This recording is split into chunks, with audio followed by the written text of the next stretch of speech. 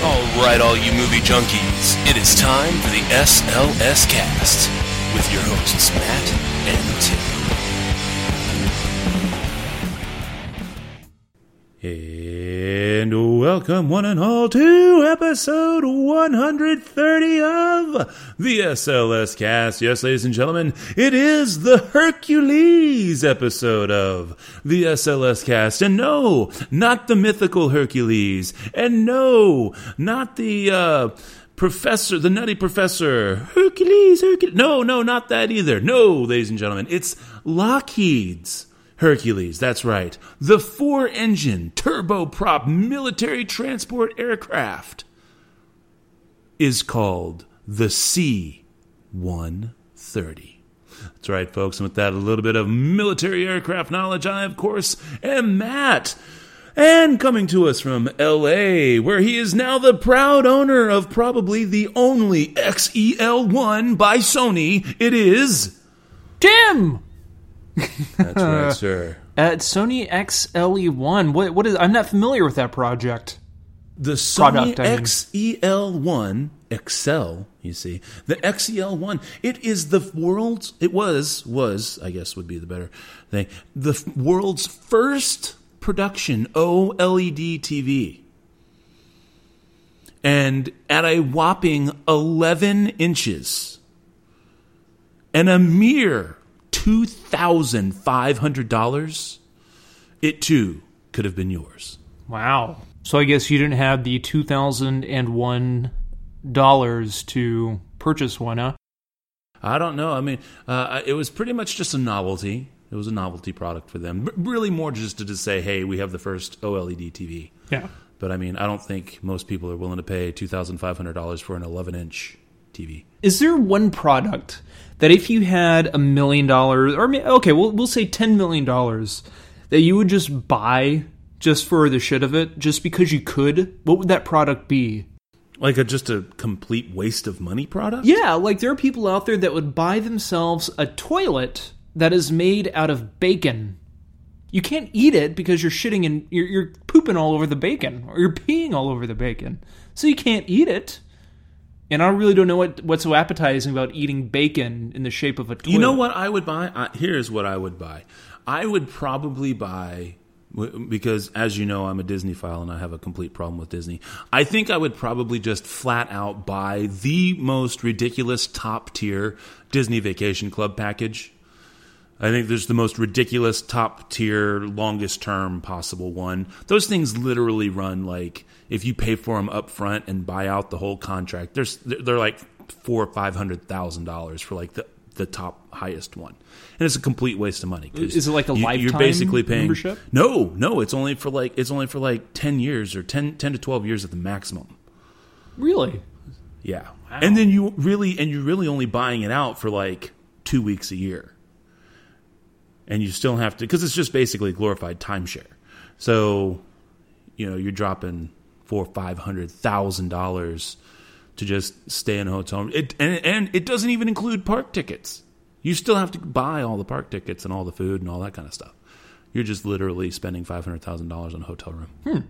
At any rate, though, how you been doing? How was your week? My week was fun-filled. I met The Edge, U2's The Edge, this past week. Nice. Did you get to put your feet on his face? I got to put my feet everywhere else, but not his face.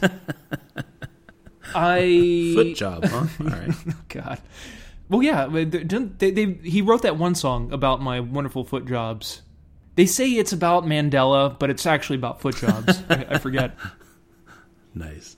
I am now a proud parent of a Sony gaming console, which is exciting, and a pretty big life choice for myself, I must say.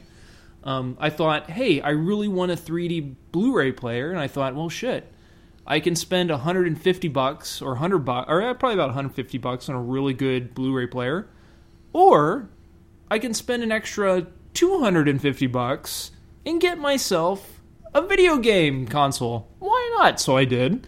Let's see. I went to a Spoon concert last night by myself, which was a lot of fun. So it's been a pretty exciting past week for me, if I may say so myself. And on top of that, I spent my bachelor Friday night eating pizza and watching the Annie remake. That's awesome. Let's see. My week has been just pretty much standard. Nothing really special going on at all, which has been nice because it's actually given me a lot of enough time to reflect on your life. Just really watch the movies. I mean, it's usually been up through even till we were moving and everything and trying to get settled over the last couple of weeks. It's been like just trying to cram in the time to go to the movies and watch the movies and stuff. And it's been nice the last week to really just sit back and enjoy the movies at a nice leisurely pace. And, so yeah. What was the first movie you watched at your new home? Oh my I mean, gosh. it's like a major stepping stone, It's how you christen the house, is that you have to strategically pick the first movie you view, and it's going to sum up the rest of your life in that house. If it was Wolf Cop, I don't think it was Wolf Cop. Oh, I hope not. That's going to be the precedent. The Mad Max movies. Mad Max was the first movie I watched here. Okay, well that's better. So, anyways, email. Got a little bit. Yeah. Oh, is that what you're about to get to? Can I just cut you off? I was just gonna kind of segue into the news of the weird. Oh, yeah. Yeah, we got that. Okay, continue. Sorry. Yeah, I got a little bit of news of the weird here for us from unilad.co.uk via Sam Ridgway. It's kind of like the Justice Porn Files, but still a little bit of news of the weird. Dog meat trader accidentally kills himself demonstrating new slaughter weapon. You know those jokes that people tell about Chinese food and it's made from dogs and cats and stuff like that? Sadly, in China, that it's not a joke. I shall explain. To be fair, Marvin Zindler did uncover something of that nature. I think, what was it, in the 80s or 90s? In Houston, he went to the back of like a Vietnamese restaurant, and there was cat skins laying or hanging from a wall or ceiling or something like that. Oh wow, well that's fun. He found more than just slime in that ice machine. Indeed. Is that a cat hair? All right. So a rogue dog meat trader in China accidentally killed himself while demonstrating a new weapon used to kill dogs for their meat. The man shot himself in the leg with the poisonous dart while showing other gang members how the weapon is used. He died on the way to the hospital. Police were alerted to the incident, and as a result, 5 other black market gang members were arrested. According to reports, they later admitted to killing more than 1,000 dogs, freezing them, then selling the meat. Damn, what kind of dog? Do they go into? Doesn't say. Oh, like, doesn't. Because if it was poodle, I'd be like, okay, that's fine. I mean, I would never want to put that in my mouth, let alone look at it, smell it, or touch it, or be in the same room with one, even when it's dead. But then if you move into like, oh well, it was a lovely golden retriever, then a tear would be forming in my eye, and then fall out. Poodle. No, not at all. Let's see. So there's some fun news of the weird, kind of justice porn as well, but whatever.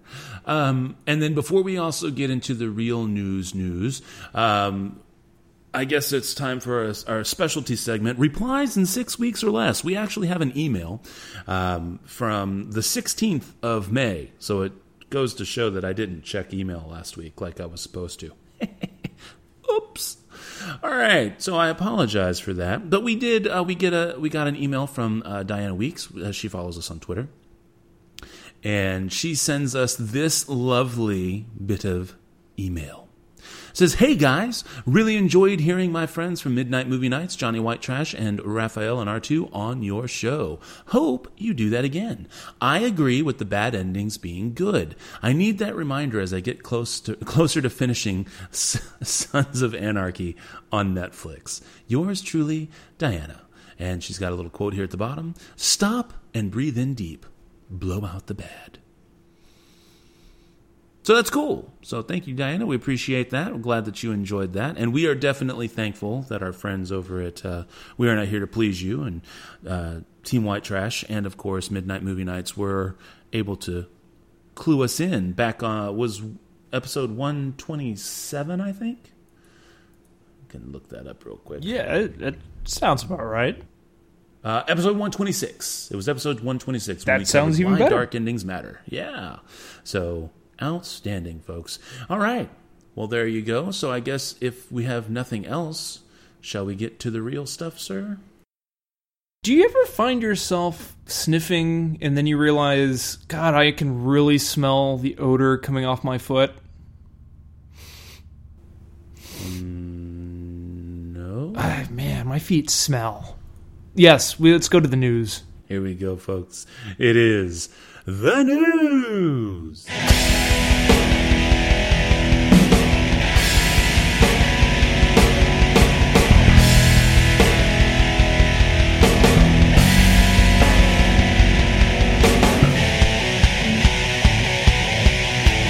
All right, first up, coming to us from GeekTyrant.com via Joey Power. If we want original films, we have to support them.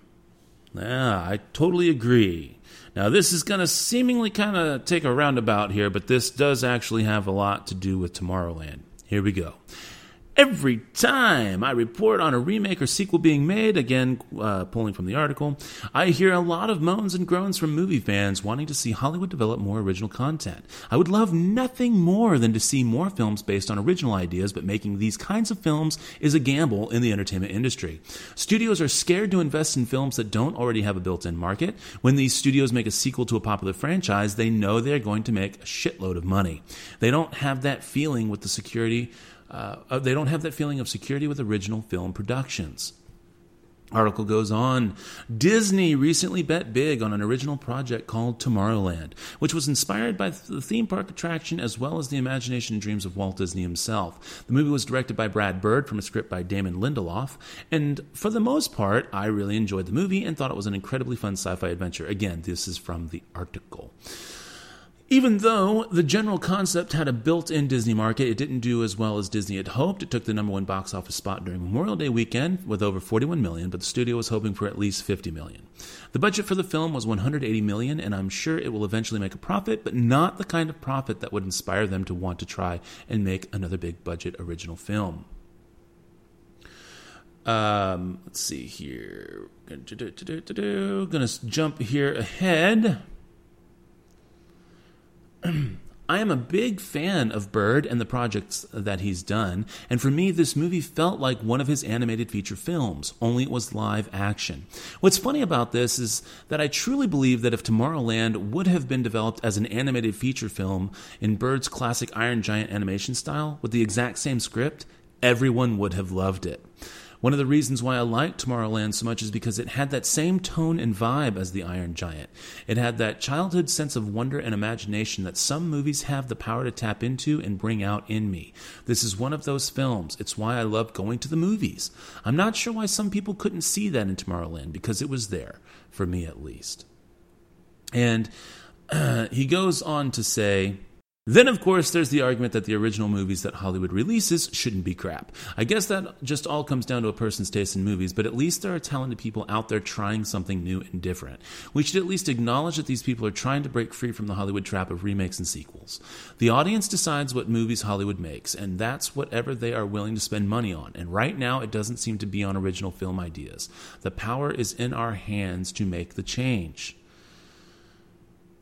What do you think, Tim?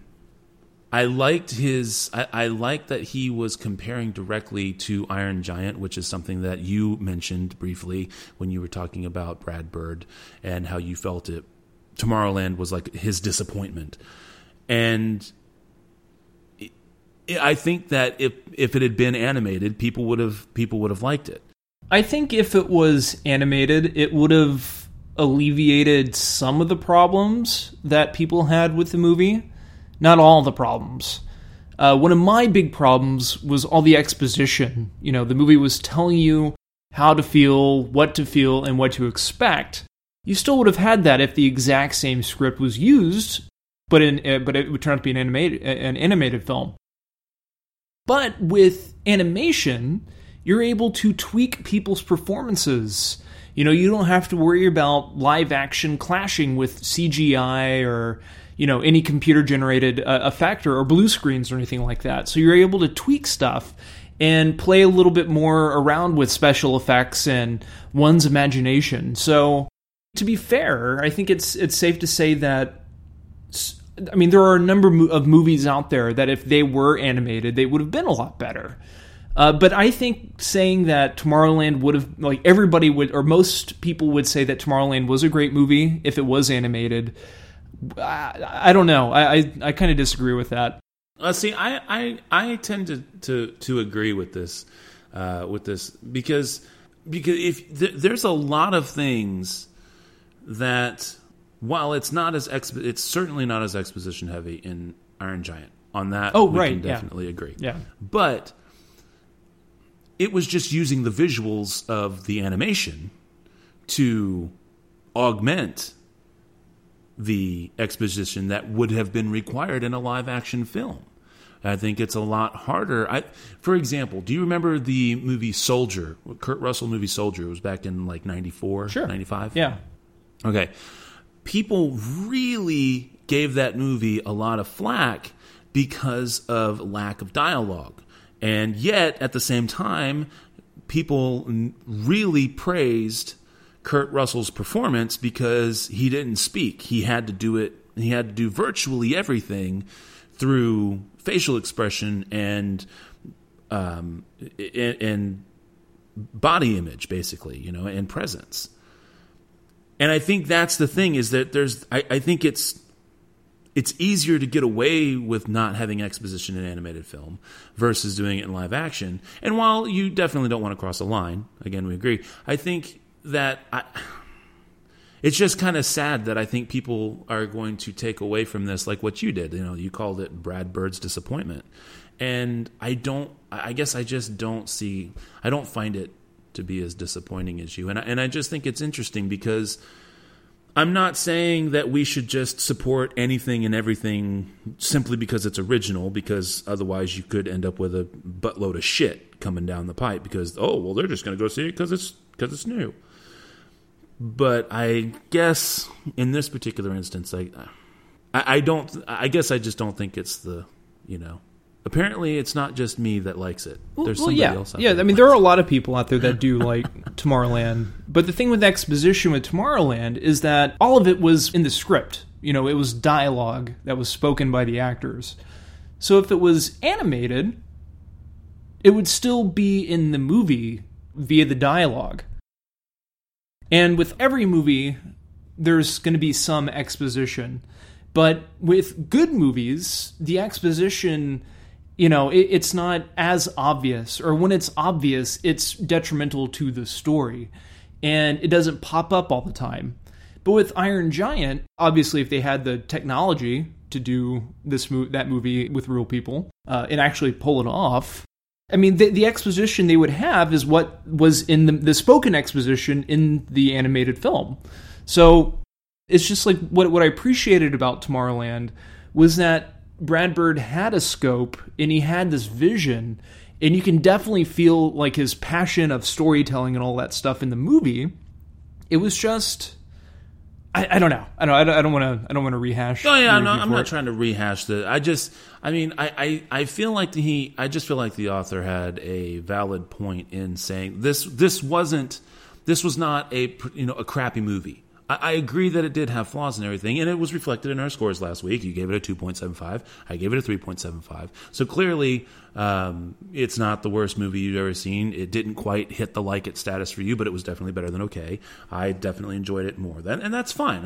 I'm not trying to change, but I just think that this is a movie that does exemplify that problem. And there's also, for those who want to do further research on it, this article does reference a Variety article that we don't have time to go into, but Variety also does have an article about it. It's called Tomorrowland, Exposing Hollywood's Originality Problem. It's also a good read, and it is not that one is not a glowing review of Tomorrowland or anything of that nature. It points out the flaws that Tomorrowland had, but it also goes in and discusses how you get everybody's clamoring for original movie, and then when they get the original movie, they start bashing it. So then everybody stands around wondering why we don't have any original movies. Well, but the thing with that is that people are going to bash movies if they honestly don't like it. You know? So I don't get about the article. I want to make it clear, exactly, I want to make it clear, we shouldn't just patently like a movie simply because it's original, because, like, you know, obviously we would just get crap all the time. And I guess, I don't know. Well, because there was a movie... I guess movie... I'm just trying to have my cake and eat it too, because I love Brad Bird, and I don't think Tomorrowland was disappointing. So, you know, whatever. At any rate, I'm sorry, I'm taking up way too much time with this shit. So. No, but it's a fun discussion for sure. You know, it's an impromptu discussions with Matt and Tim. So this one is from Geekscape, and I need to credit Jonathan London from Geekscape. I know him. He does a podcast on Geekscape. And it's a nerdy video game and I think movie. They talk about some movies on the website, mainly like superhero stuff. But I saw this on his Facebook page and I thought, oh, well, it's pretty damn cool. And he made an interesting comment that I'll mention. I'll kind of paraphrase his comment after I read this little article here. But it turns out that they're going to be doing a remake of Big Trouble in Little China. And most of us would say, and actually this is a movie that I think is a little overrated, that I really don't care about as much. But I will say that movie does have charm that is still relevant now. You know, you can still go back, and people who love the movie can go back and watch it now and still get a kick out of it. You know, it's a cult classic. It's like remaking The Evil Dead, but retelling Ash's story and having somebody else play Ash. You know, or a different version of Ash. You know, it just doesn't make any sense. But I digress. So from this article here, The Rock to star in Big Trouble in Little China remake. And this is written by Shane O'Hare. File this under why. Dwayne Johnson is currently in talks to star in a remake of the 80s cult classic. The Rock and his production company, $7 Entertainment, have been pitching the idea of a remake to Fox. No news or official word from Fox about the status of the talks, but it has been confirmed that X-Men First Class writers Ashley Miller and Zach Stentz have been assigned to the project. The Rock has said in the past that Big Trouble in Little China is one of his favorite movies. Well, that's obvious since he wants to bankroll the remake and star in it. The original Big Trouble in Little China never was a stellar box office hit, but it has become, quote-unquote, one of those movies that everyone, from a die-hard 80s fan to the movie geeks, has seen multiple times. End all article quotes there. And Matt and I were talking about this during pre-show, and what I mentioned to him is what I read from my buddy Jonathan London's Facebook, and he said that the whole point of Kurt Russell's character in Big Trouble in Little China is that he's not an action hero. He gets knocked out, he gets beat up, he gets punched in the face multiple times throughout the movie. And so why is there someone like Dwayne Johnson that is associated with action movies to play the character? I mean, Kurt Russell, not until after Big Trouble in Little China did he actually start playing big, action superheroes. I mean, I really don't even consider Snake Plissken as a big action hero. So, Matt, anything you want to add? I know you had a little bit of dialogue. Yeah, fuck them for messing around with something that shouldn't be messed with. I mean, and like you pointed out in the article, the first one is already only a cult favorite, so it's not like you're going to get the people from the cult to come back and think that the remake's going to be good and then magically suck in all these new people and start making money. It's not that kind of movie. And the movie market that it was for is damn near 30 years ago, and if you look at it, it's definitely a product of its time. More to the point, most people would look at that movie today and go, holy shit, what a fucking racist pile of crap. Now, that doesn't stop it from being funny, but it does clearly tend to inflame certain people's, already thin skins, and that's just going to bring a whole nother round of crap. Sure, yeah. Not to mention Not to mention that even if you're willing to look past it for the entertainment value that it is, and because it's not going out of its way to be racist necessarily, but it is very stereotypical to a large degree, it's still something that, like you were just mentioning, The Rock is a huge action star, and he's definitely a big buff figure, and he's posing. And I'm not saying he's not a good actor or anything. It's not about that. But the thing about Jack Burton, okay, who was played by Kurt Russell, is that he kicks ass by accident. He's full of bravado, and what makes him funny and somewhat likable is that it seems like everybody already knows how full of shit he is, except for him. And that's what makes him so endearing, is because all the ass kicking he does is completely by accident. And so it's very Inspector Gadget in that way. Whereas you have someone like Ash, again, that Tim briefly mentioned, in Army of Darkness or whatever, and he's kind of an asshole, but he's still likable because he legitimately kicks ass. So it's not even that kind of thing. So you're already miscasting it. And if you're going to miscast it that terribly, no amount of rewrites or changing or updates is going to fix that. Because that's kind of the heart of the movie in the first place. So fuck them for fucking it up. Well, and I guess to be fair, we really don't know what path it's going to go down. But still. Fuck them for fucking it. Oh my gosh. All right. Well, this just in. I'm sorry, Tim, I didn't get a chance to tell you about this. Literally, I just happened to notice this and clicked on it. From Gizmodo.com via Kate Nibbs. Oh, god damn it, Netflix is testing ads. This is literally from today, the 1st of June at 2:52 p.m. There is an update at the end of this article, so I'm only going to read the first part of this article instead of the rest so that we can get to the meat of it. Netflix. I'm sorry, let me start here at the beginning. Well, I suppose it was only a matter of time. Netflix is testing advertisements in its online streaming service. The company hasn't confirmed whether it'll roll out ads on a wider scale. Yes, it has. I will get to that in a moment. But it's experimenting with showing advertisements for its own programs at the beginning and ending of streaming content for people watching on Xbox 360. Motherboard's Jason Kobler described the experiment as the, quote, HBO model, end quote, since it's only showing ads for its own original content, just like HBO does. Quote, the company is only showing trailers for shows like Orange is the New Black and House of Cards. It has not attempted to sell third-party ads, and the company told me that, for the moment, only specific users in specific markets are seeing ads, end quotes there. At the end of the article, we do have an update. It says that Netflix says it has no intentions of adding third-party ads, so it looks like we'll only have to deal with the native ads for its own original series, which isn't so bad. Quote, and this is a spokesperson of Netflix to Gizmodo, quote, we are not planning to test or implement third-party advertising on the Netflix service. For some time, we've teased Netflix originals with short trailers after a member finishes watching a show. Some members in a limited test now are seeing teases before a show begins. We test hundreds of potential improvements to the service every year. Many never extend beyond that. End all quotes.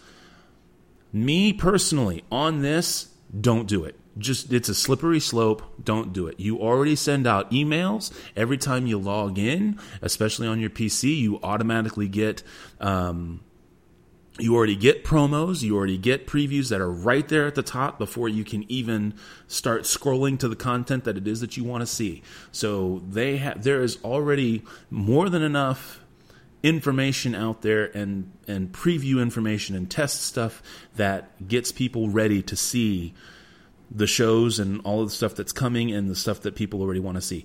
I would be pissed if I had to watch any kind of ad, even if it was Netflix, even if it's Netflix original. So that's all I have to say there. Tim, anything you want to throw in? That would be annoying. Because for one thing, Netflix, when Netflix raised the price, they were like, okay, guys, we had to do this for a reason. Please understand, we have to yada yada yada. But since if you've been a member, like a long-time member, you get to keep this pricing for a little while. And so people were originally really pissed off because they had to pay more. But then it's like, okay, well, they're being nice and they understand that, if you've been a customer for a long period of time, they're going to get a little bit of a perk. So you kind of trust them again. And now you kind of fall into relying on Netflix, and then now they're doing this shit. Yeah, it's annoying, man. When somebody starts praising something that pertains to big company, whether it be a movie company, movie studio, a franchise, even like Star Wars, or like, look what Ghostbusters is starting to turn into. Anything like that. Once you start feel comfortable with it, they're going to try draining you for more money. I don't know. That's how I feel. And I don't even know if that made any sense. I think I understood what you were trying to do. Okay, cool. All right, well, I'm going to go ahead, due to where we are on time, I'm going to go ahead and cut my news off there. So bring us home, sir. Okay, lastly here, somebody who I think is a legend. We all know him. I mean, especially if you're in your 20s, 25, older. I mean, you know this guy. I know since I was a kid, since Matt, you were a kid, this guy has worked on some of the best special effects movies ever. And his name is Rick Baker. He is a special effects and makeup designer. And unfortunately, he is planning on retiring and auctioning off his collection of work. And this is from Entertainment Weekly. And the article is Special Effects and Makeup Designer Rick Baker to retire and auction off his collection, written by Jonathan Dornbush. I've had a Dornbush once or twice. Thriller. Special effects and makeup artist Rick Baker, after 7 Oscar wins, that's 7 Oscar wins, and dozens of film, music video, and television credits to his name, has announced plans to retire. But fans of his work have a chance to own a piece of deep legacy. Baker, who may be most widely known for creating Michael Jackson's iconic look in the Thriller music video, told radio station 89.3 KPCC of his intent to hang up the prosthetics and wigs after decades of memorable work. Quote, "I said the time is right. I am 64 years old, and the business is crazy right now. I like to do things right, and they wanted cheap and fast. That is not what I want to do. So I just decided that it is basically time to get out," end quote. Baker clarified that he's not opposed to continuing to consult or pitch in on projects, but that he doesn't want to run such an involved operation as he has at Cinovation Studios. His career not only includes the memorable makeup worn from Thriller, but everything from alien designs in Men in Black to creature designs of Ron Perlman's Beast from Beauty and the Beast.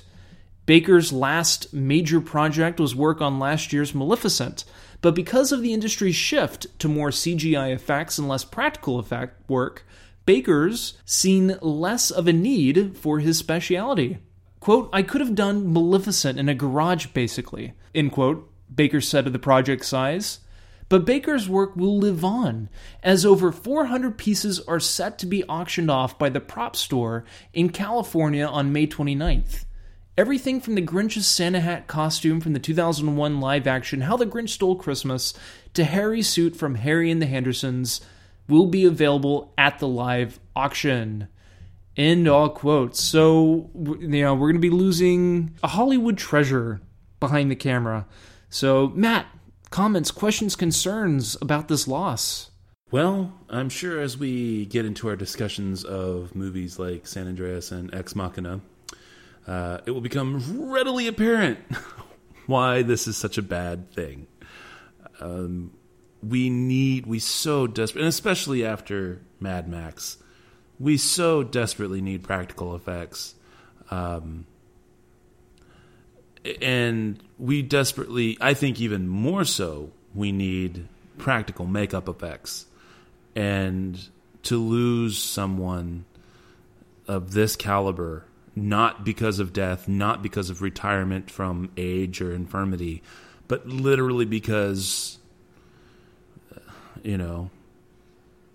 everyone loves the general, and they all say General Who. I mean, it's just... It's pathetic. That's what it is. So I thought you were about to cry right then. I hear the sadness. It is. It's sad. It is sad. Like we were having a little bit of fun with it last week when I was talking about the auction, but I mean, I didn't realize it was because he's just selling all the schlock because I guess maybe to fund his retirement, or maybe at least in part. Maybe because he doesn't want to be reminded of how everything is going down the shitter. Yeah, it's God, it's just terrible. Just terrible. All right. Well, then I guess let us move on from the news into Copycat Throwdown. It's the Copycat Throwdown. That's right, it's the Copycat Throwdown. Well, that's right, it's the Copycat Throwdown. Stop it. No, seriously, stop it. Oh, right, like, stop repeating? Stop repeating, right. Oh, okay. I'm gonna kick your ass. Throwdown time. This week on Copycat Throwdown, we have Annie from 1982 versus Annie from 2014. And as we all know, Annie, the 1982 film, is a straight-up musical.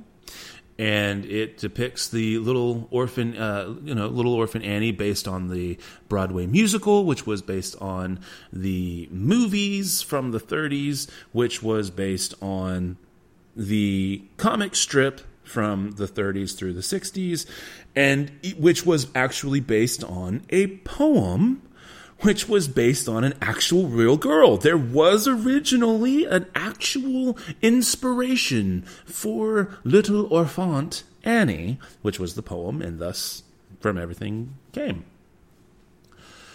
The film, though, is generally regarded as a box office failure and definitely very highly critically derided for its day. However, it has since grown into its own fan following, cult favorite, especially because so many kids enjoyed the film and have now passed it on to their kids. I am one. I enjoyed it as a kid, and my girls absolutely love it now.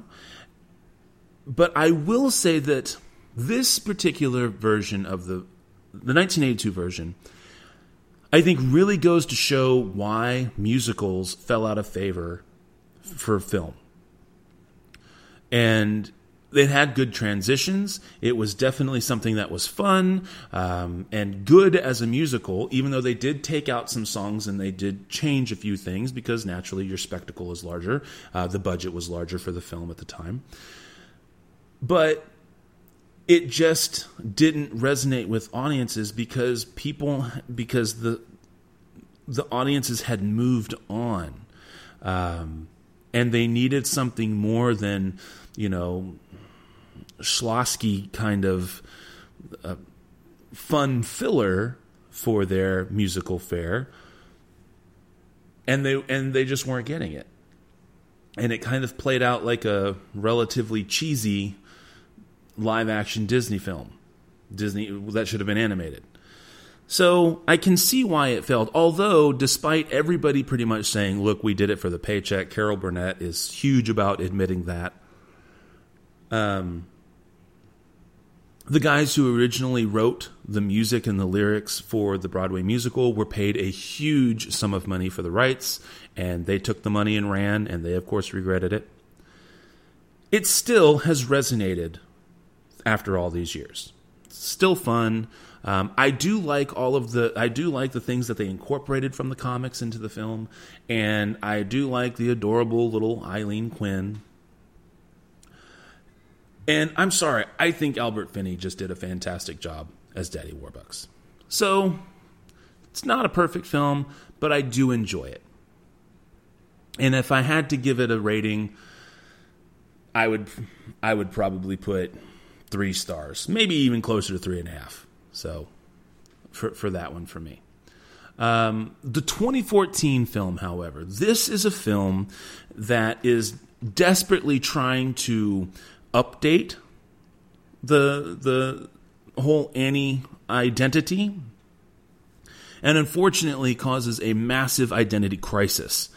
It's a film that tries to be a contemporary film, it tries to be a musical, and it tries to be a self-aware contemporary musical film.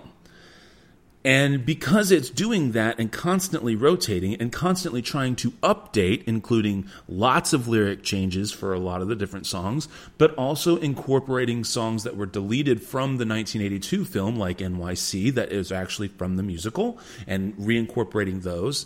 All of the casting changes, which I didn't have a problem necessarily with those casting changes. I know there were people who were like, oh, I can't believe they made everybody black. And I think that if you want to take the story and update it, from Depression-era New York, it would definitely be more about a spunky little redhead. But in today's day and age with foster kids, it would be much more likely to be African-American. So I don't see any problem there.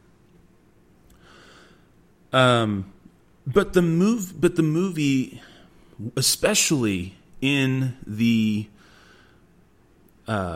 song department, just really goes over the top in what is known as ADR, automated or automatic dialogue replacement. That is where they go back, because when you're location shooting, sometimes it's just too hard to get the dialogue recorded properly on the set or on the scene. So they come back after the shoot and they set you in a booth and then you redo your dialogue. Well, while it's pretty damn bad in the 1982 film, because they were just doing it for like crowd noises and kids talking in general and stuff, this movie is absolutely terrible because it's just point blank. They just stop for the scenes with the dialogue, and then as soon as they go into song, they just switch to the track that was recorded in the studio. And it's just completely obvious. And dear God, you have all this money. You've got Jay-Z producing. You have Will Smith producing. You have Jada Pinkett Smith producing.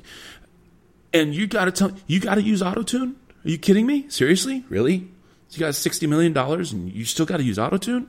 It's just, and then you have things where like Miss Hannigan comes in and she's just totally... Cameron Diaz is a good actress, but this was just not a good role for her. I don't know if it was the way she was directed, if the way she interpreted the role, but instead of coming off as someone who is endearing despite all their character flaws, she just came across as annoying because of her character flaws. The way that she performed during her songs really even made it worse. So I didn't like this one as much. It's not a terrible, terrible movie. And I sat down with my girls and watched it today, and they enjoyed it. As a matter of fact, they were kind of leaning towards the new one, but I think they wouldn't care. You pop down either one, and they're going to sit around and sing "Sun Will Come Out Tomorrow." Whatever. There was... The 2014 one is ridiculously predictable as well, and not because it's based on the stuff from before. If I had to rate it, I would probably give this one 2.5 stars versus the 3 stars for the other one, maybe even 3.5 for the other one. So my winner is going to be 1982's Annie. Go ahead, Tim. Agree? Disagree? Yeah, no, I agree. I think you're going to agree. I'm probably going to be a little bit more harsher because I didn't have the influence of sweet little girls by my side enjoying the movie like you did. So I'll let that pass. There you go. So I respect 1982's Annie, and I respect it because it is completely opposite from what I'm just about to tell you right now about the 2014's remake of Annie. Yes, the year itself remade Annie. Now, I'm a firm believer that if it ain't broke, you don't really need to fix it, Or, most importantly, if you have to remake the movie, You don't have to change every single aspect of the movie. Now, like what Matt was saying, a lot of people got upset because of the changes in race and all that stuff. And that doesn't bother me at all. In fact, I thought it was a great idea. I think it adds definitely a different perspective to the story. And if you were going to update it, it definitely works. However, I got the sense that they were trying to make both sides of the spectrum happy. You have Annie, and then you have all these other white girls that are orphans as well. I mean, am I right? Were there any other African American orphans that were a part of her group? No, just her. Just her. And the thing is, I mean, there were mixed race. There was one white girl, and then clearly, like Hispanic, Latina. I wouldn't necessarily nail it down, but I mean, they did have a nice blend. It was definitely very evenly cast. Yeah. Diversity. There you go. Unlike the 1982 movie, the orphans, they're just there to look pretty and to act, and that's pretty much it. They don't add another level to the story.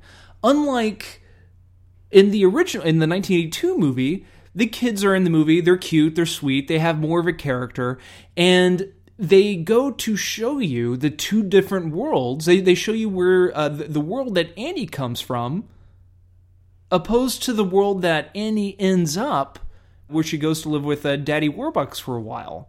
And you don't get that. I mean, when they modernized the movie, they still made it more like a fantasy. I think it comes across even more so as a fantasy nowadays, because because of life, that some orphanages, especially when you have a really bitchy, whatever her name is, or whatever she's called, the lifestyle. What I guess what I'm trying to say is that the lifestyle the kids were living in didn't fit Cameron Diaz's character. And I'm not saying it's Cameron Diaz's fault, because if you're going to play Miss Hannigan, you have to be an ugly, disgusting human being. And I just think that character was brought to life poorly. And therefore it represented, especially with the art direction, everything else just looked too pretty and clean. And that right there just causes a whole bunch of problems. I mean, again, the movie just feels more like a fantasy. Nothing really felt at stake. The only thing that made you feel like, oh man, I feel sorry for the girl, is because of her backstory. And they really play her backstory up throughout the entire movie. So whenever you get to the end of the movie, you're supposed to be like, oh, she ended up with Daddy Warbucks. This is so sweet. But it never gets to that moment, because I didn't care about them. So if it ain't broke, don't change every single aspect of the movie, especially when it comes down to the music. I mean, there is nothing at all memorable about any of the songs. In fact, most of the songs, the beat ran together. And the great thing about the original Annie, and also the stage show Annie, is that you have this beautiful composition, and these songs have this particular zing that you just can't get out of your head. Honestly, I think these songs, they stand the test of time. They hold up now. You can do a modern version of Annie, and those songs work. Other than when they're referencing like the Depression and Herbert Hoover and stuff, like the old Shantytown, which I think is a fantastic song. They could have even incorporated that. And that's another thing that leads on to the two different worlds that she goes to. She's supposed to come from pretty much the orphanage equivalent to the slums, and then she's in she's in luxury. She's supposed to, like in the regular Annie, she goes to live with Daddy Warbucks, who is a nice guy, but he has a lot of money, and he's, dealing with rich guy stuff. And then when she comes into his life, this wholesome girl who's down on her luck, but she's super nice and super sweet and very optimistic. It's her optimism that breaks him down a little bit and allows him to open up his heart, to open up himself to more people and become a genuinely nice man. And that leads me on to the characters. And yeah, I can say Cameron Diaz could have been a better Hannigan, but the meat and bones, the backstory of the movie is Daddy Warbucks. Because when he starts to lower his guard down and opens himself up to Annie, that's when the audience opens themselves up to Daddy Warbucks. And the problem with Stax, who is Jamie Foxx's character, is that when you first meet him, you really don't know who the bad guy is. Is the bad guy Miss Hannigan? Or is it the Stax guy? Because to be honest, Stax is worse than Miss Hannigan. The really shitty things, like whenever, his comments about the homeless people food, it's disgusting. This guy is an asshole. Why should I care about him? And that's the thing. That's what makes Albert Finney's representation so great, is because you can tell he's like a hard-headed, kind of like straightforward thinking man, but there's more of like, I can kind of see where he's coming from. He's not a bad guy. Stax is a very petty man. And in my book, I just can't feel sorry for them. Or I really don't care about what happens with them and, or his happiness by the end of the movie. I'll just bluntly say it, I guess. And I think the absolutely worst thing you can say about a musical is that the songs are unmemorable and not unique whatsoever. To me, this is the Annie remake. It's bland. It's not unique. It doesn't feel like the movie is, nobody's having fun doing it, because the first 25 minutes of the movie, there's a ton of all these quick cuts. You can tell that they reworked multiple scenes, and they probably even played around with the story in the editing room. To me, it didn't feel like that this wasn't how the final product was meant to be. And it's an absolute shame, because with the 1982 Annie, you have great performances. I mean, for one thing, Bernadette Peters and Tim Curry, the most memorable part of the entire movie are those two characters singing Easy Street with Carol Burnett. Absolutely hilarious. Each character is different. There's a defining good guy. There's a defining bad guy. You see the character change with Daddy Warbucks, with Little Annie, and it's just damn sweet and charming and wonderful.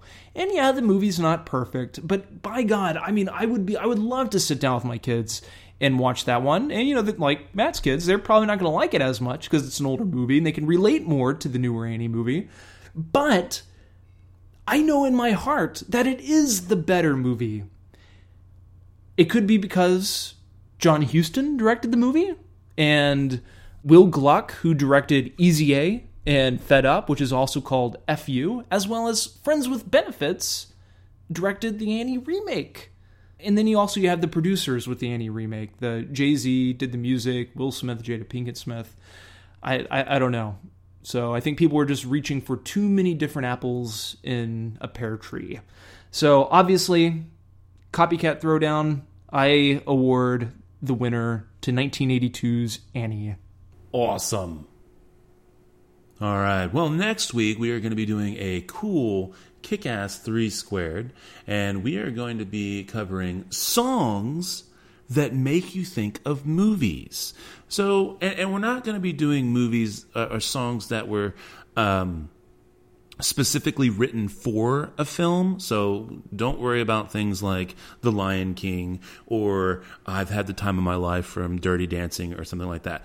Those were songs written specifically for those films. We're talking about soundtrack films. So, for instance, a pretty obvious one, I think, that most people who are into film would remember would be Unchained Melody would make you think of Ghost before it would make you think of anything else.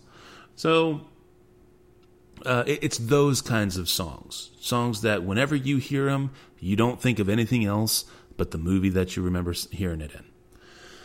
And with that, I believe it is time for the movies.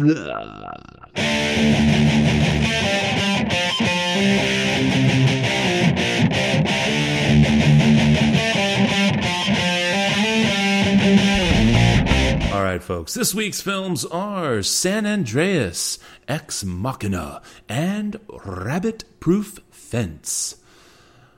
So, where do you want to start there, Tim? How about Rabbit Proof Fence? All right, Rabbit Proof Fence. This is a 2002 2002 Australian drama film. It's directed by Philip Noyce. It's based on the book Follow the Rabbit-Proof Fence by Doris Pilkington Garamara. And it stars no one that you've heard of with the exception of Kenneth Branagh. Oh, wait, I take it back. The guy who is the John Connor in the new Terminator film. He has a very small... He has a minor role in this film as well. Not a bounty hunter, but... He's like the sheriff. He's like the local... Jason Clarke. All right. So this is a film, and it is basically based upon the true story of a young lady and her sister and cousin back in 1931.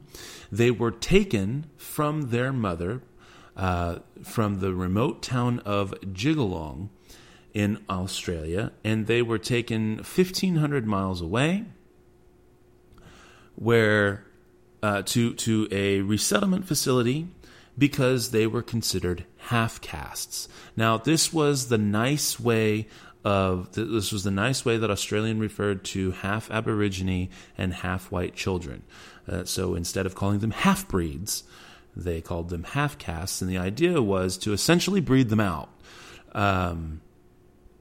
And they did that. They were doing that by teaching these children how to be domestic servants because they didn't want them to be savages stuck out in the middle of nowhere, left to their own devices. So this young lady and her sister and her cousin are basically taken from their mothers and gone 1,500 miles away, and then they literally escape the camp and on foot go all the way back. This is a remarkable story, and it is interesting to see the film play out. Now, I did notice, though, that this was from 2002. I want to give a quick shout-out, by the way, because the whole reason we're watching this film is because of my cousin Joel. And he does apparently listen to the show, so thank you very much for listening. And it was upon his suggestion that I talked to Tim, and we started doing that. So, Joel, this review is for you. I found that this film is definitely a family. It's more family oriented, and while it is a very interesting story and certainly highlights what is known as the stolen generations in Australia, because they did this for years. They just took kids away, stripped them away from their families. And all the way up into the 70s, this was happening in Australia. It definitely was not done as brutally as it could have been, and despite its wide scope, I found it to be very uneven in terms of pacing and timing. I don't necessarily say that it was... I don't want to say that it was too long exactly. I think that the time was just used poorly. And I think that there are certain places where instead of shortening it, I think they could have gone into more detail of the characters and how they were represented. Kenneth Branagh plays a gentleman by the name of A.O. Neville, and he is basically the Lord Protector of the Aborigine people. And they do a lot of interesting things with his character to kind of show you just how off the rails he was in terms of his thinking, and even though it was the way they all thought at the time. But they make him out briefly because of the time they spend elsewhere. They kind of make him out to be a little bit more of a monster than he really was in real life. It's not to say that his views were good. No. But they do, his character does and says certain things that, when you look at the life of A.O. Neville, were a little bit out of character for the actual man. And it wasn't done for dramatic effect because they didn't really spend any time on it. So it was just kind of there, I think, to be more narrative. I think that the way that they kind of cap the ending of the film, they should have instead kind of drawn out, or not even drawn out. I think they should have spent more time just kind of documenting what really happened to Molly Craig, which is the anglicized name that she was given. This poor woman manages to get all the way back, and she is then, they immediately, of course, they got to go run away and hide because they're just going to get taken again.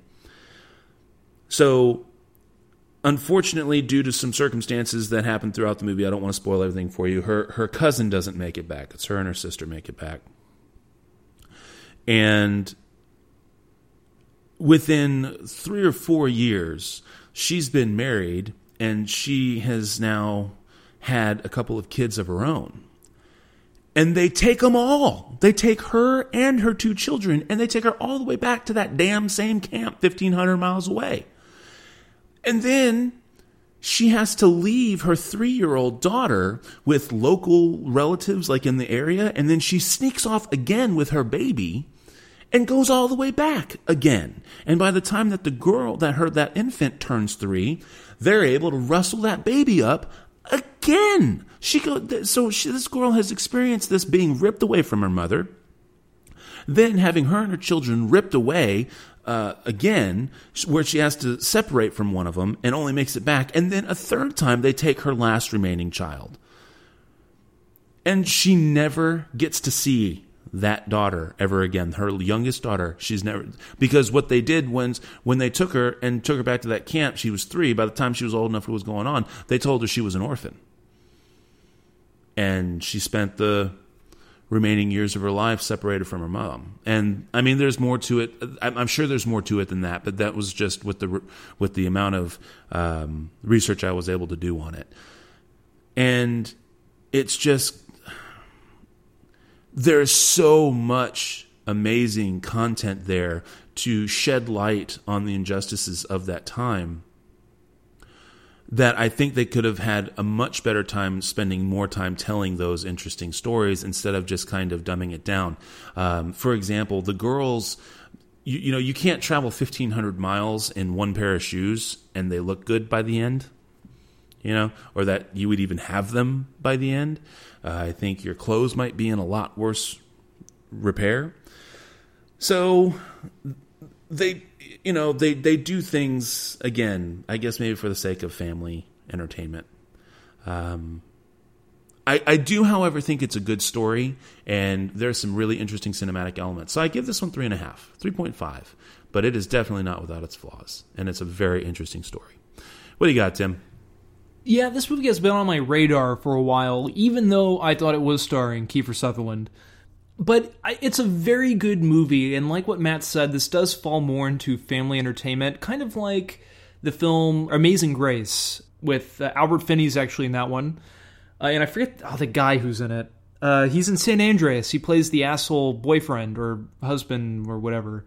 He's in it. It's about the writer of The Amazing Grace. Well, that movie, which pertains to slavery, could have been a whole lot worse than what it was. And they made the movie because they wanted not necessarily families to watch it, but I think they wanted kids to watch it, so they can understand the history without having to be subjected to brutal, grotesque violence.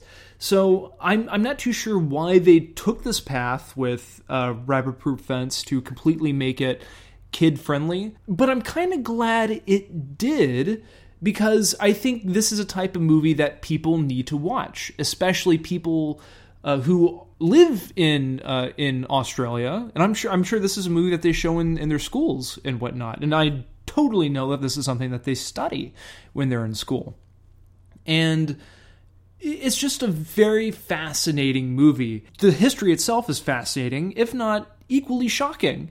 And once you start looking more into the history of Australia, they have a pretty fucked up history as well, in various aspects, not just with the Aborigines, but especially when it came to war.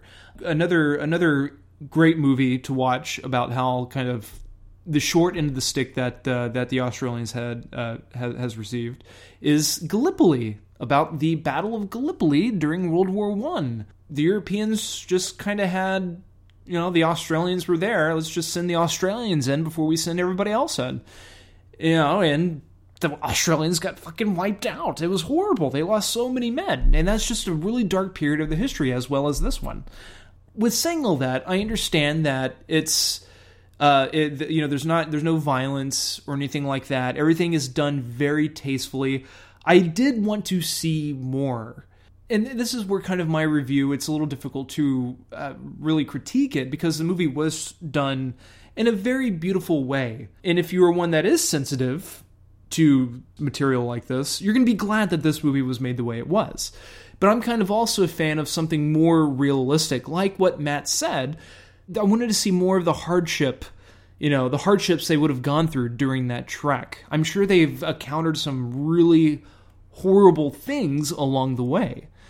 But, to be fair, I haven't even read the book either. Maybe the book doesn't even include all that stuff, because maybe her mother didn't tell her daughter every single detail that happened. Or maybe it was out of respect for her that this movie doesn't go in completely into detail about all the horrific things that happen in Molly's life.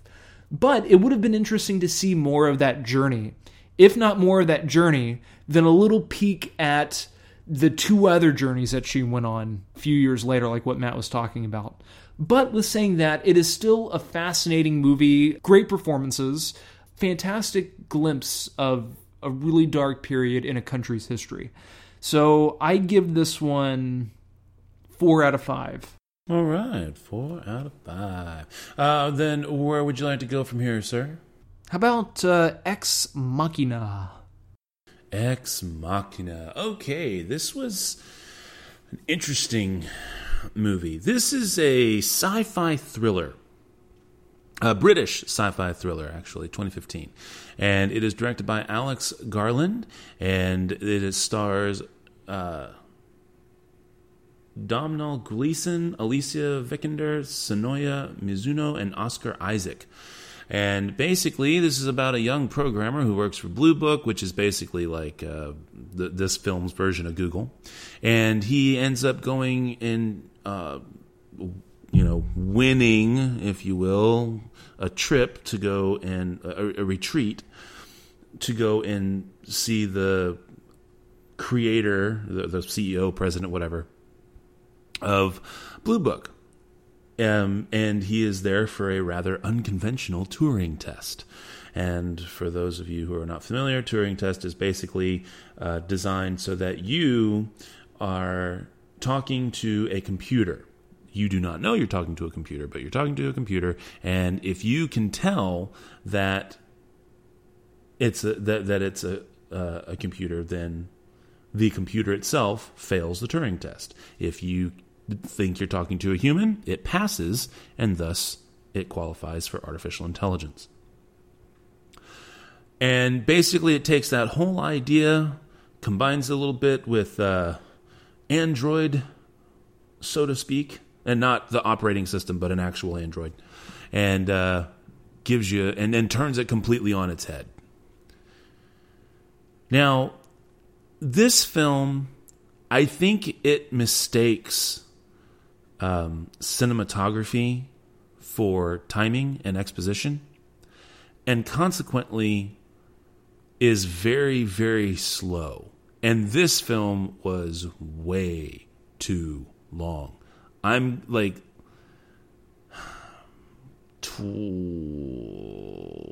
at least 20 minutes, maybe even 30 minutes too long. Seriously, it's just way too long. It also falls into the trap of being ridiculously predictable. And it's instead of using character motifs, it's using character tropes. And so it makes it very, very hard for such an interesting and dynamic story with a very interesting payoff to really play out in an organic way. And instead, you're just kind of waiting for the next thing to happen and waiting for the next thing to happen and wishing that it would. There's also a lot of unnecessary objectification of women in this, so to speak, and sexualization, and not to exemplify the character or characters involved in said objectivity. Like I was, to a certain degree, defending Mad Max Fury Road. This one has no excuse, and it doesn't fit in. Again, instead of using motifs, it's using tropes, and to a ridiculous end on that regard. It's still a really interesting idea, and it is definitely something where the vision was there. I just think it faltered heavily on the execution. To that end, I give this one 2.75. Now, this definitely qualifies as quote, I'm the only one who hated it. It's got great reviews and scores on Rotten Tomatoes and Metacritic and what have you, including audience scores. But I think that for something that attempts to be cerebral, it's just pandering to the lowest common denominator. 2.75, better than okay, didn't quite like it. What do you got, Tim? I thought it was a good movie, though I thought the movie was trying to be a little too cerebral or thought-provoking than what it actually was.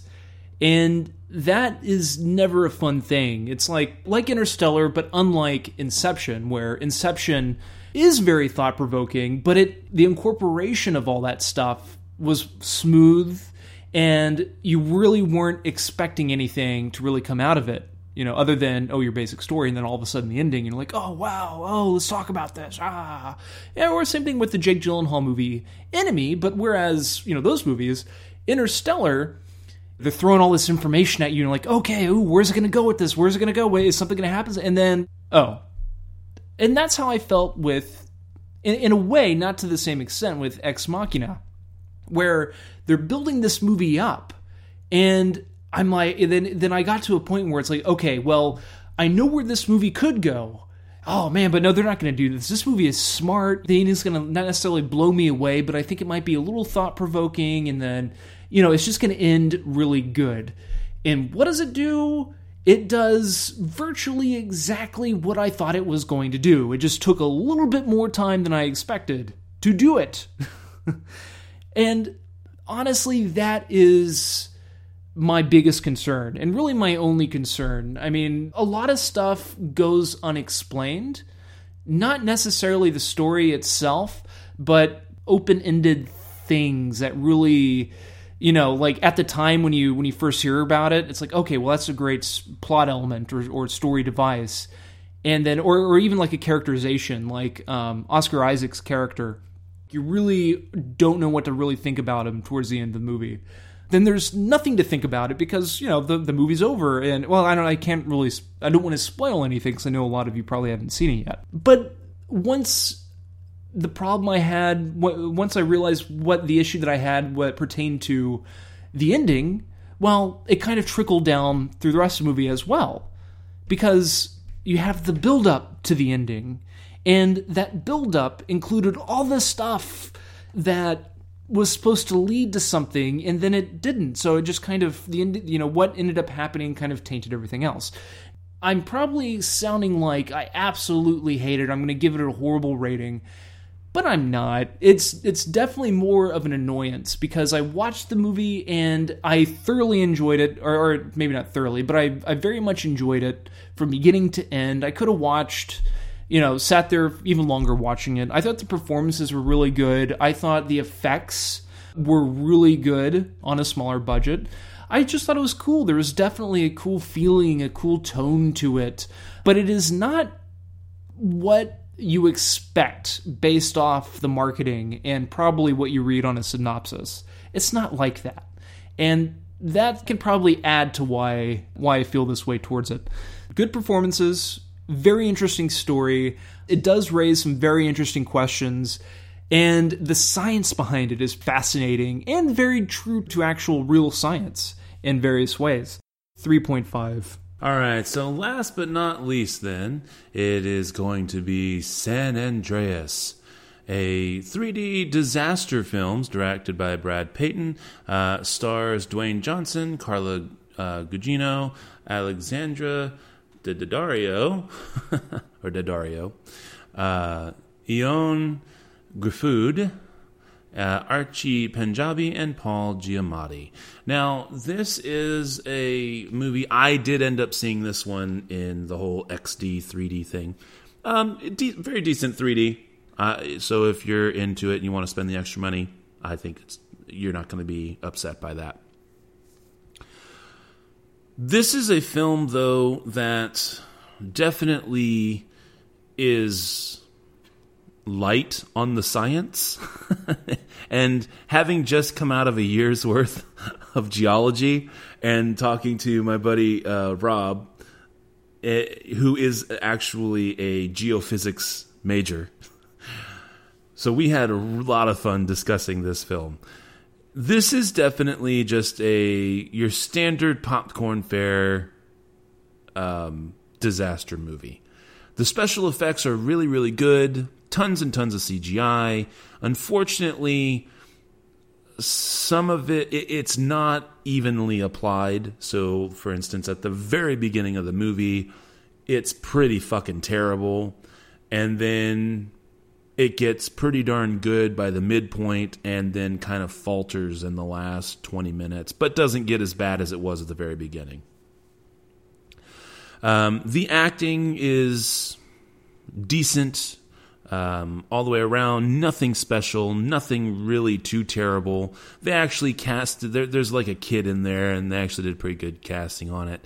Of the kid. They try to stay away from too much sappy stuff, so there's really only one little scene of like the old couple who embrace as they're about to die. So definitely great popcorn fare, but just don't walk into this movie expecting anything great. Just sit back, turn off the brain, eat the popcorn, enjoy the 3D, and you'll probably have a pretty decent time. If you want to break down the science, get a hold of me on Twitter, send us an email, and we can have fun discussing the finer points of that. The minor spoiler here, and this is something I was actually going to give this movie like 3.5 stars, but I have to knock down a 1/4 star for the ending of the film. So I'm going to spoil a little bit of the ending. So you want to maybe drop out for a minute and come back where Tim can pick up. The daughter of The Rock and his wife, his estranged wife, she actually kind of dies in the movie. And I was really impressed that he couldn't save her.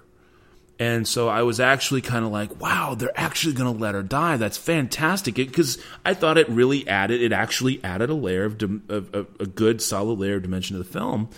And then, no, I can't let her go. I can't lose this one too. And then miraculously saves her. Okay, whatever. I was really disappointed with that. And that actually cost a 1/4 star. So at the end of the day, 3.25 for me on San Andreas. Bring us home there, Tim. For the record, I'm bumping up my Ex Machina score to 3.75. Let's just make it a 4. I thought for sure you were going to give it a 4 or 4.5. No, 3.75.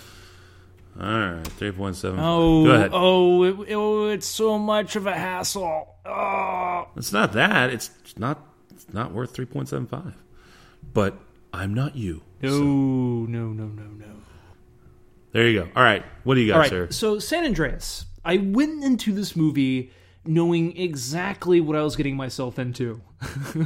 Which was pretty much to see dazzling destruction, mayhem, Hollywood style, and pretty much no in-depth characters and plot whatsoever. But I left the movie theater and I went and saw it at the ArcLight over here in Hollywood, the Cinerama Dome, where the screen kind of sort of wraps around you. It's a great theater for movies like this. And I left that movie theater feeling two things. One, I was confused. And two, I left feeling a little disappointed. Still, I was confused because I couldn't believe that what I just saw actually took 1 hour and 50 minutes of screen time to go through, because other than the mass destruction or people running away and the forced character work, nothing really happens at all. I mean, there just really wasn't too much to experience. And I left the movie feeling disappointed because if you've seen The Day After Tomorrow, or The Earthquake, or 2012, or Godzilla, or any other Roland Emmerich movie, you've pretty much already saw this movie, San Andreas. And I say that because the only new stuff that it has to offer to the natural disaster genre of films is Dwayne "The Rock" Johnson, and some of the best buildings crumbling, toppling over effects that you've ever seen. God, just watching this building fall over next to The Rock's character's ex-wife as she's on top of the building, and, you know, there's a shot where she's just looking over it stunned. I would probably do the same thing, because that is one freaking huge-ass building, like, toppling over, you know, just like hundreds of yards away from you. But I don't know if I actually would have been paying attention long enough to notice it, because the building I was currently on was falling apart as it was. But you've also seen every single one of these characters and their particular stories in some of these movies as well. And usually those stories and characterizations were done better. For example, the characters and story elements regarding the new man in the woman's life. And The Rock's wife, you know, The Rock and his wife are getting a divorce, and she's already with a new man, a rich guy who just so happens to be an architect who's building the biggest building in San Francisco.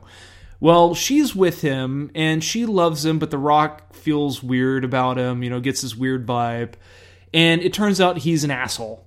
Well, that same story element can be found, not the same exact one, but a very, you know, similar one where it adds more to, that adds humor and some characterization to the story, is 2012. San Andreas, that character's played by Ian Gruffund, and in 2012, that's portrayed by Thomas McCarthy. And also the story element of a hero who lost one of his two daughters due to drowning. Not necessarily that particular story element, but that kind of idea, like, oh my god, the hero lost something and it's forever affected his character. But just so happens he has somebody else to replace to help him overcome that feeling of loss, whether it be, like a San Andreas, his daughter, or in another movie where, you know, it's somebody's dog. Like what Matt was talking about at the end of San Andreas, his first daughter died of drowning, which he was there to witness. Then at the end of the movie, his other daughter is about to drown, and he witnesses it. And it just kind of feels cheap. But then even Paul Giamatti's seismologist character and how his scenes are structured reminds me of Ian Holmes' character as the climate research scientist character in The Day After Tomorrow. Now, I like Paul Giamatti, but his character was basically just there to tell you what the fuck was going on and to explain that, oh man, all this stuff is happening because this is a giant earthquake. And then 5 minutes later, oh, San Francisco, better prepare. There's a big one coming. 10 minutes later, oh, God. Oh, I hope... He's basically in the movie to add tension for what's happening to all these other characters, and that's pretty much it. But when it comes down to it, this is a film that is geared towards the casual moviegoer that doesn't mind dropping some $15 for the price of admission. I mean, there were a couple people in the audience that thoroughly enjoyed this movie. I could audibly hear their gasps and their comments to one another and their cheers. It was all just quite audible. Now, if that doesn't sound like your character, I'm not saying that it's cheap laughs or cheap thrills. I'm not saying that at all. I'm just saying that I am very nitpicky when it comes to these kind of movies. And if you're like me, then prepare yourself for cool effects, decent filmmaking, bad characterizations, crummy story elements, poor screenwriting, and a whole lot of missed opportunities. Honestly, in my opinion, this film just wasn't dazzling or engrossing enough to be an entertaining spectacle. Nor was the story meaty enough or the characters flushed out enough to be a moving kind of like disaster epic with drama, with heavy drama or tragedy. Kind of like Armageddon or Deep Impact. And I mentioned like The Day After Tomorrow as I still think that's a pretty decent disaster flick because you have relatable characters, you have decent story arcs and characterizations, and despite the special effects or the ridiculousness of the movie, it's still an entertaining movie. Like Independence Day, it's still an entertaining movie. So I think some people will enjoy it, and if you can pay $7 or whatever to go see it on the big screen, I think it would be worth it because it's an hour and 50-minute runtime, and it kind of felt like it was only 30 minutes, so it couldn't have been that bad. I will give this movie 2.5 out of 5. There you have it. And yes, to the comparison to The Day After Tomorrow, I mean, it really is hard to beat dialogue like, "The air, it looks so clean." But I suppose, if any movie could do it, it would have to be San Andreas. Anyway, all right, so next week's movies are going to be, we're doing a kind of a horror movie run at you here. We've got Insidious Chapter 3, The Babadook, and Zombievers. Yeah. All right, so Insidious Chapter 3 is going to be in the theaters, and then the other two movies will be on Netflix. And so I think we are now at the spiel, are we not, sir? Spiel on. All right. Well, the music you've been listening to, as always, has been brought to us by our music partners, Cries of Solace. You can check them out at ReverbNation.com and Facebook.com, both /Cries of Solace. As for us, we, of course, are the SLS Cast, and you can find us at slscast.com. You can send us an email to the show at slscast.com. You can even follow us on Twitter at the SLS Cast. You can follow me, this is Matt, on Twitter at nitwit12345. Of course, you can get aboard that information superhighway and track down Tim on Twitter if you are so inclined. And, of course, you can always subscribe to us on iTunes and or favorite us on Stitcher Radio. So until next week, this is Matt saying that thanks to Jamie Foxx, Tim's favorite actor, I get to say this. If you look at how long the Earth has been here, we're living in the blink of an eye. So whatever it is you want to do, you go out and do it. Talk to you guys next week.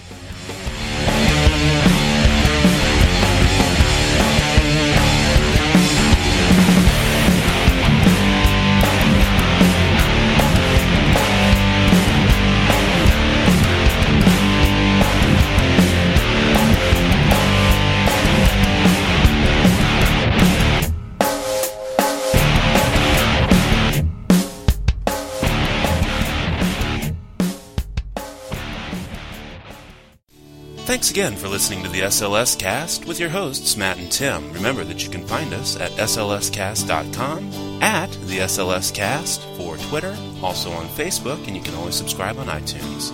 Thanks again for listening.